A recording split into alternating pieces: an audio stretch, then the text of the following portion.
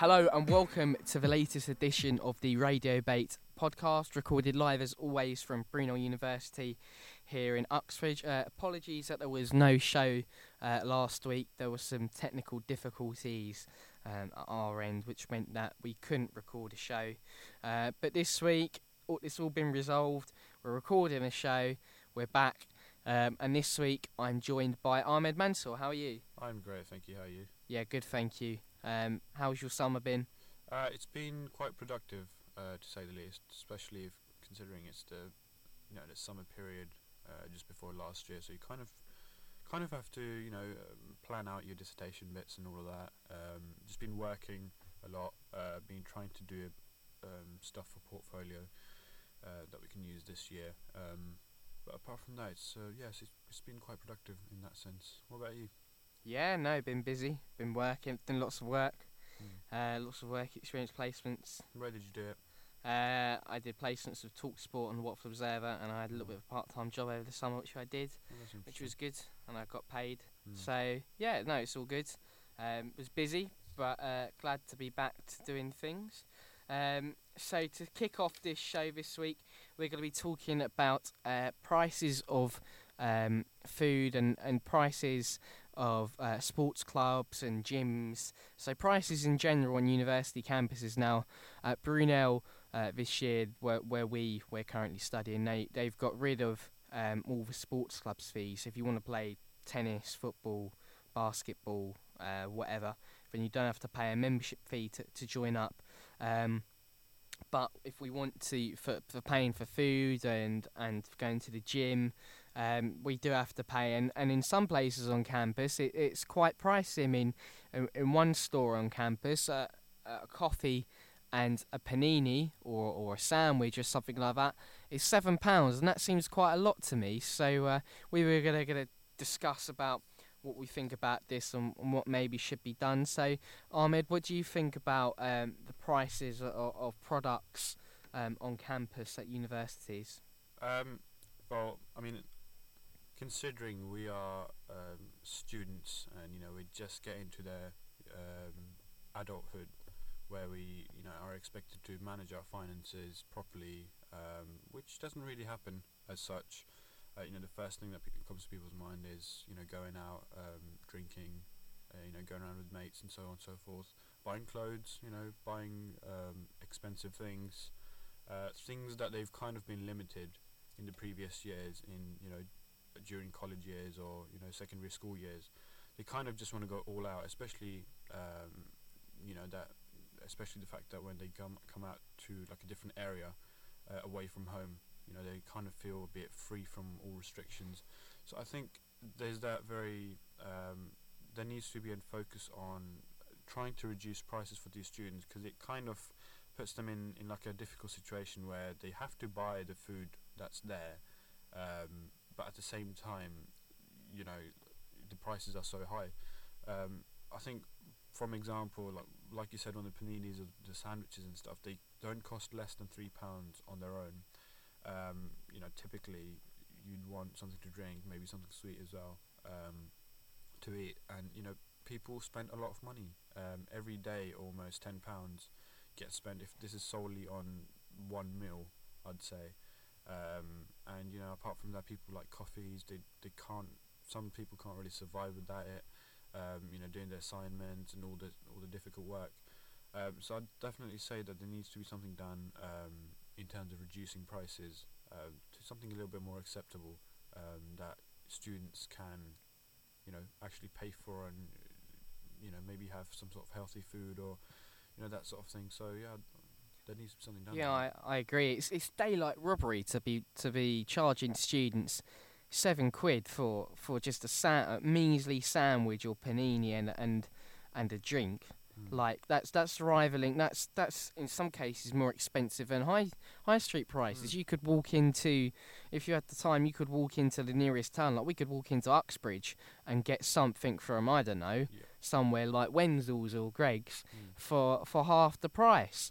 So it's the fact that universities are in a good position, and it seems like they're making enough money as it is, and they're charging students even more for necessities But we need, like, some places on campus aren't bad. Like, there's somewhere on campus where you can get, I saw something like a sandwich, a drink, and like a snack for £4, and that is something that needs to be brought in a lot more, because it's, if you're buying a sandwich and a drink every day and you're paying £7, that's what, over, that's £35 a week nearly, which is a lot of money for students, considering that some will be driving in, so you're paying to get on a bus or a train, or if you drive in, then you're paying petrol costs.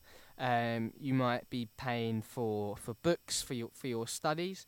You might be paying for I don't know, like accommodation if you're staying on campus, and it all adds up. And it seems unfair that that people are paying such expensive prices for necessities like food. I thought possibly that prices would go down. So when I came back and saw that they'd gone up, I was quite surprised really. And it's I think it's really unsuitable that universities in some places are all the shops at universities are charging such ridiculous amounts of money, because it's practically high street prices, and in some cases more expensive really. I think you could potentially also look at other areas in regards to pricing. And I can talk from experience, and I've paid what was it, £93 for a annual parking permit. Now this parking permit, it's a fair enough price for the year. The pass, it's valid until end of August or September or something next year. But the point is, you don't get a guaranteed parking space. Now people like me who travel from quite far away, they're going to have a lot of difficulty to try and find one. And also, it's not limited to these areas. There's other stuff as well. Like we used to have the fees for the clubs. Now that's a good thing that we don't anymore, because it's going to encourage people to join. I know that from experience too, because I remember the first year when we joined, I was signing up to a couple of clubs, and then when I saw the prices, I thought, you know what, let's just not do that. And that's kind of deterred me of actually going and joining it. Something, so I think that will help now in terms of people, being a little bit more fitter and healthier, going out and getting out. Yeah. But in regards to food, I don't know how far the Lidl is from here, but it is a bit of a walk. That has lower prices than on campus, and I think people are potentially willing to go that far away than have to stay on campus and pay this much for their food. Well, yeah, I've talked about signing up to the gym on campus for the past couple of years, and this year I finally did it. I got in the mode, I've been motivated, and I finally did it, and I paid, during Freshers Week, it was reduced to £190. Was that and for the year? For up till the end of May, and I can use that any time I want apart from 6 till 8 o'clock at night.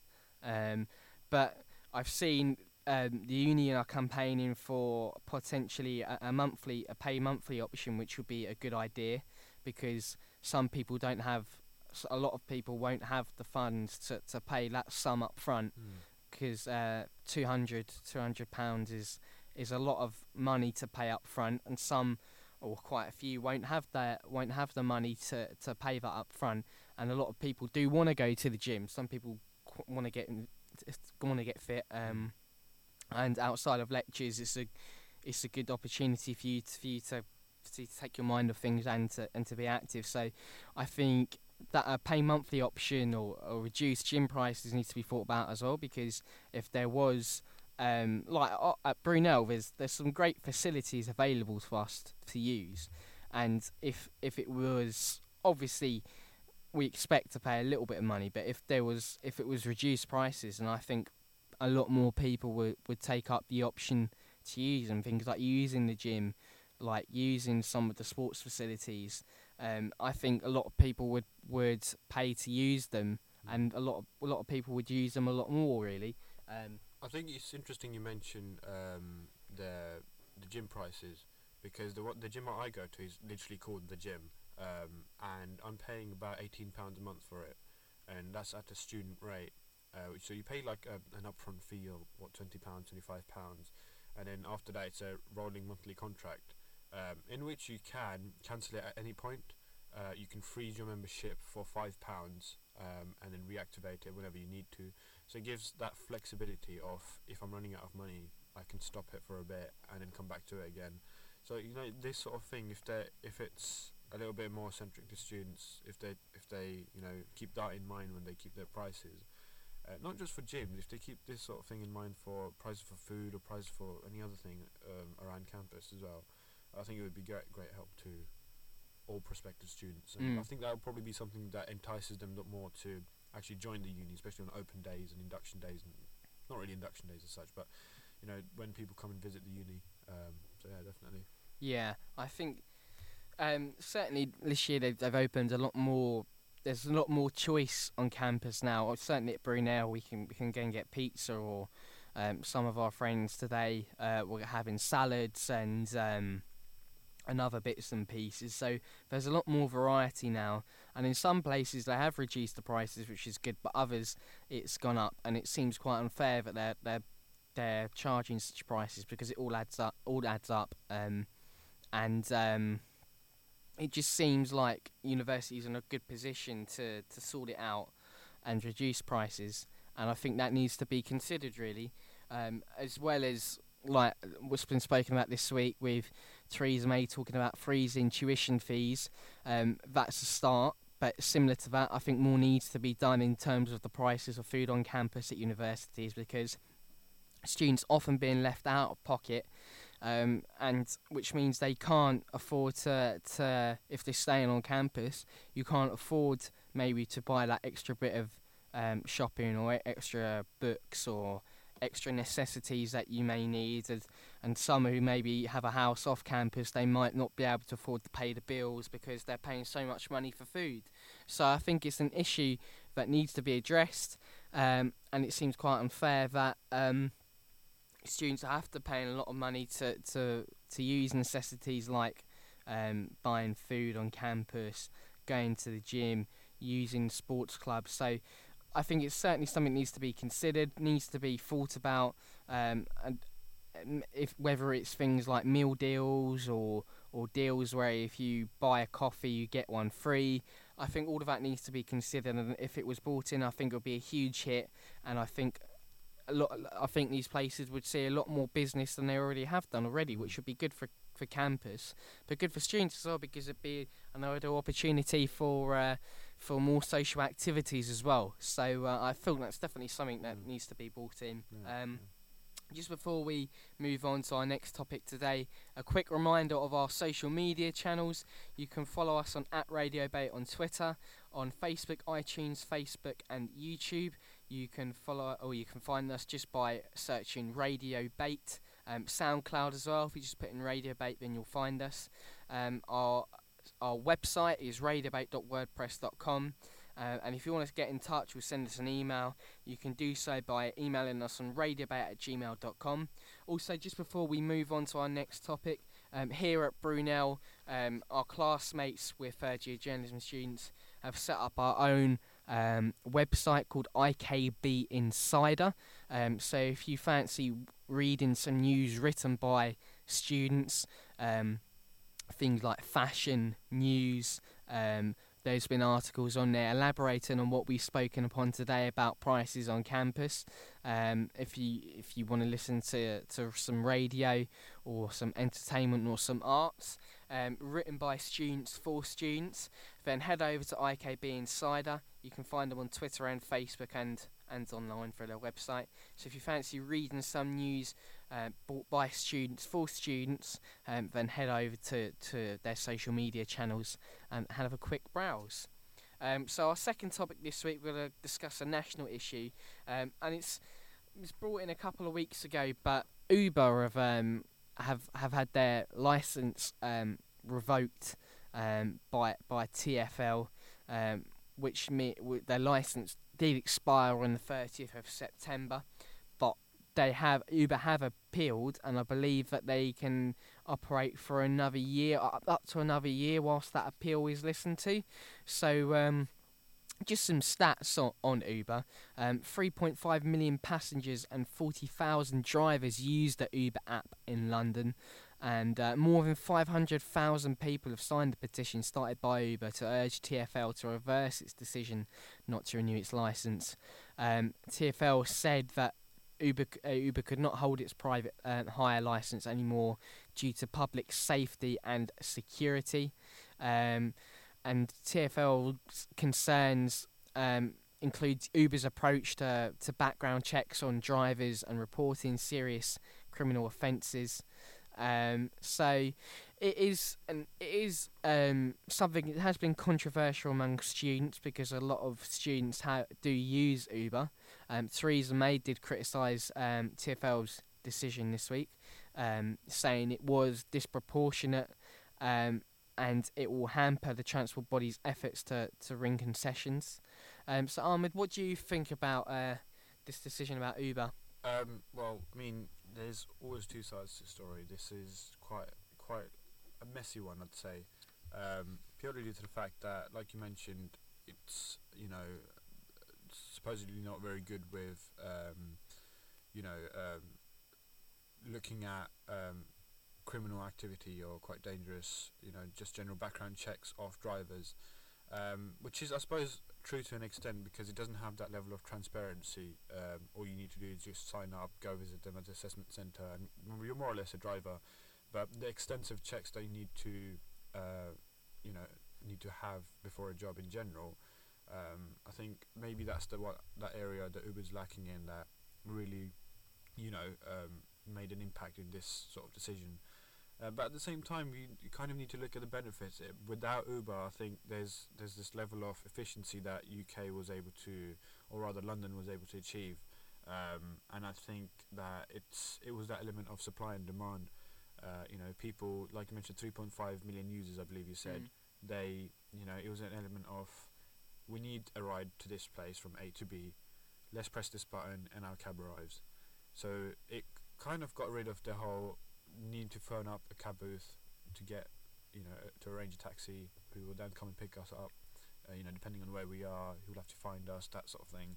Whereas with Uber, you've got your account, you've got your name, you've got the picture of the driver, they know who you are, you know who they are, they'll just come and pick you up.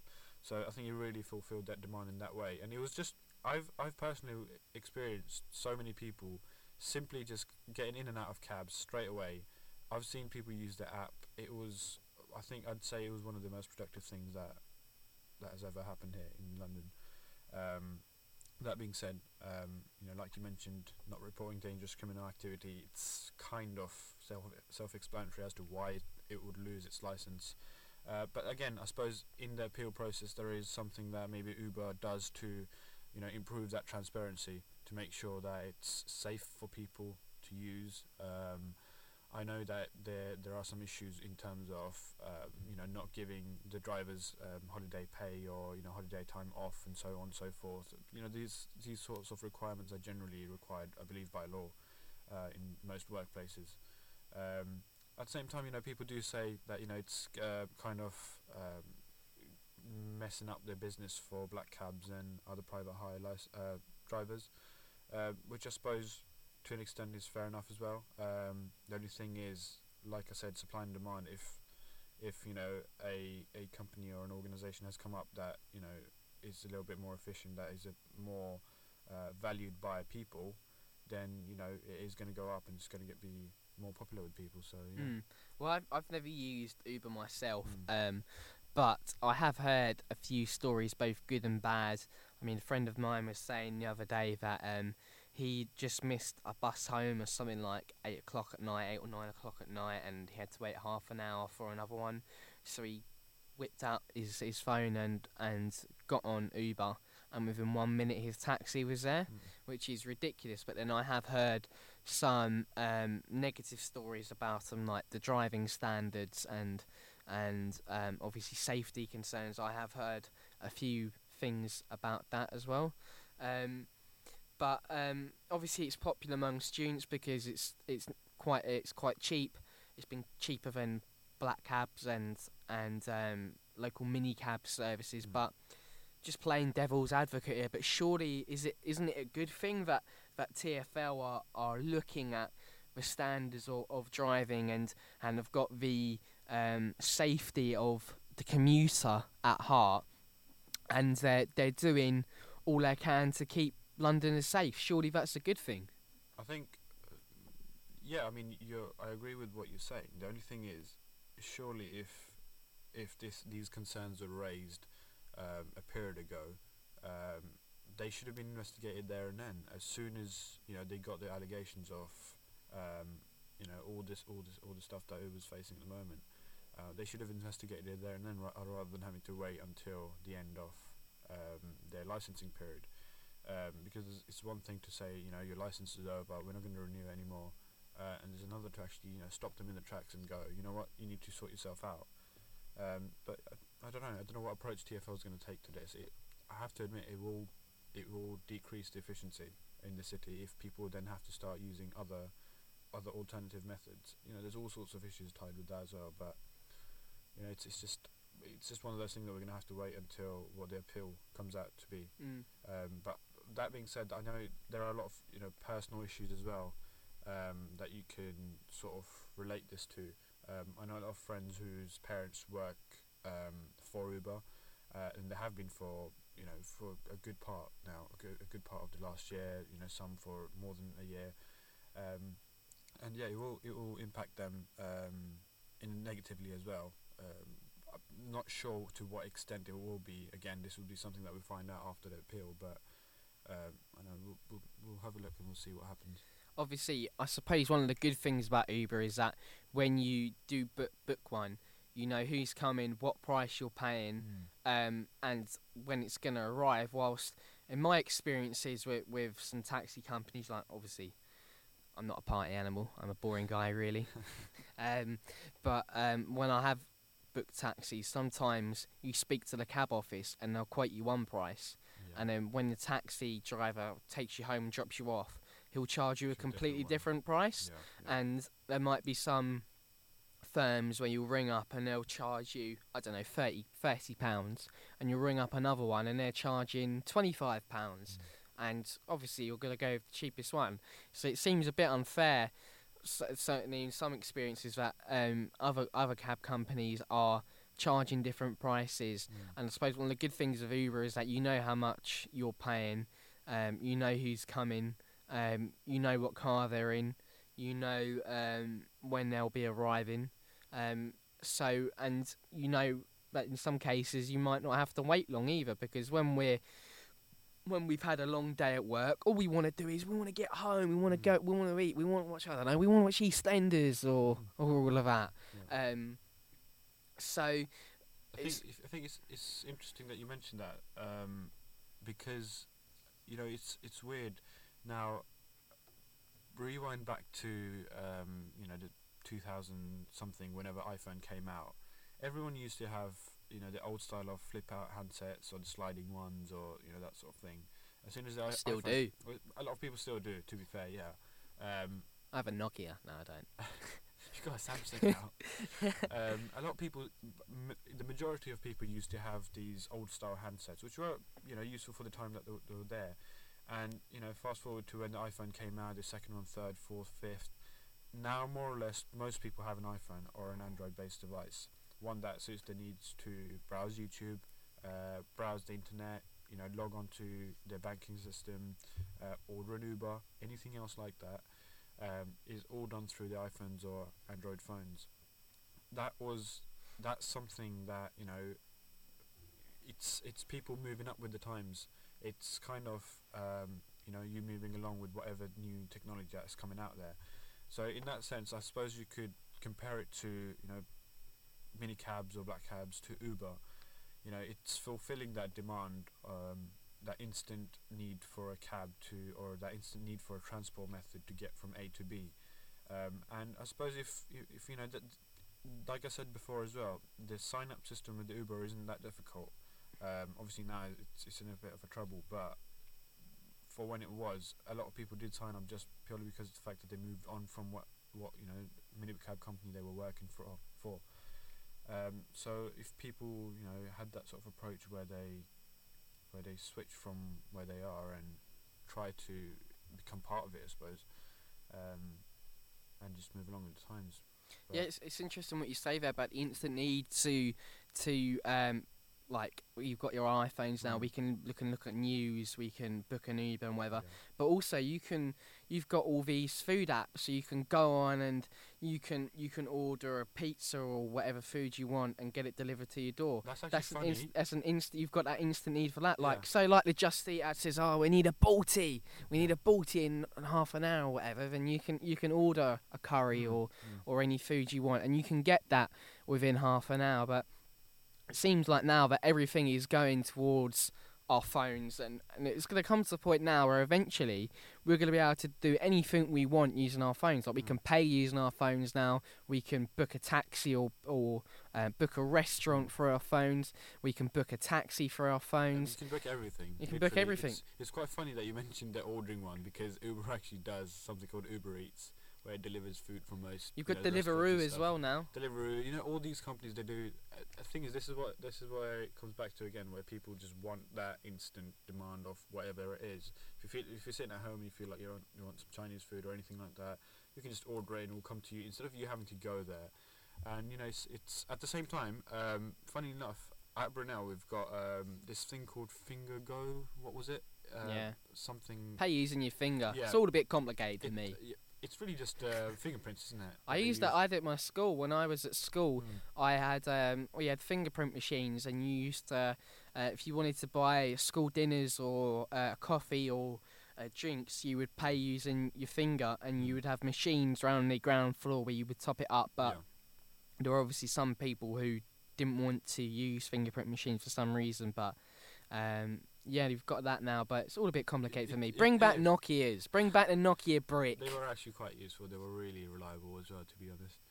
But my dad still has one. I think when you mentioned the whole fingerprint system, and you used to use that at your school.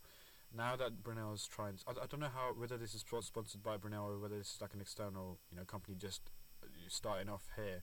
But either way, it's going into the future. It's exciting times ahead. Like, it's funny enough because we spoke about this in our lecture today, which is a module titled "Journalism in the Digital Age," and we spoke about how journalism is moving forward as like a concept, how it uses different methods of media to get people involved. So things like virtual reality, 360 degrees filming that gives like a submerged reality for the viewer, so it gets them completely involved and cut off from everything else apart from what they're showing.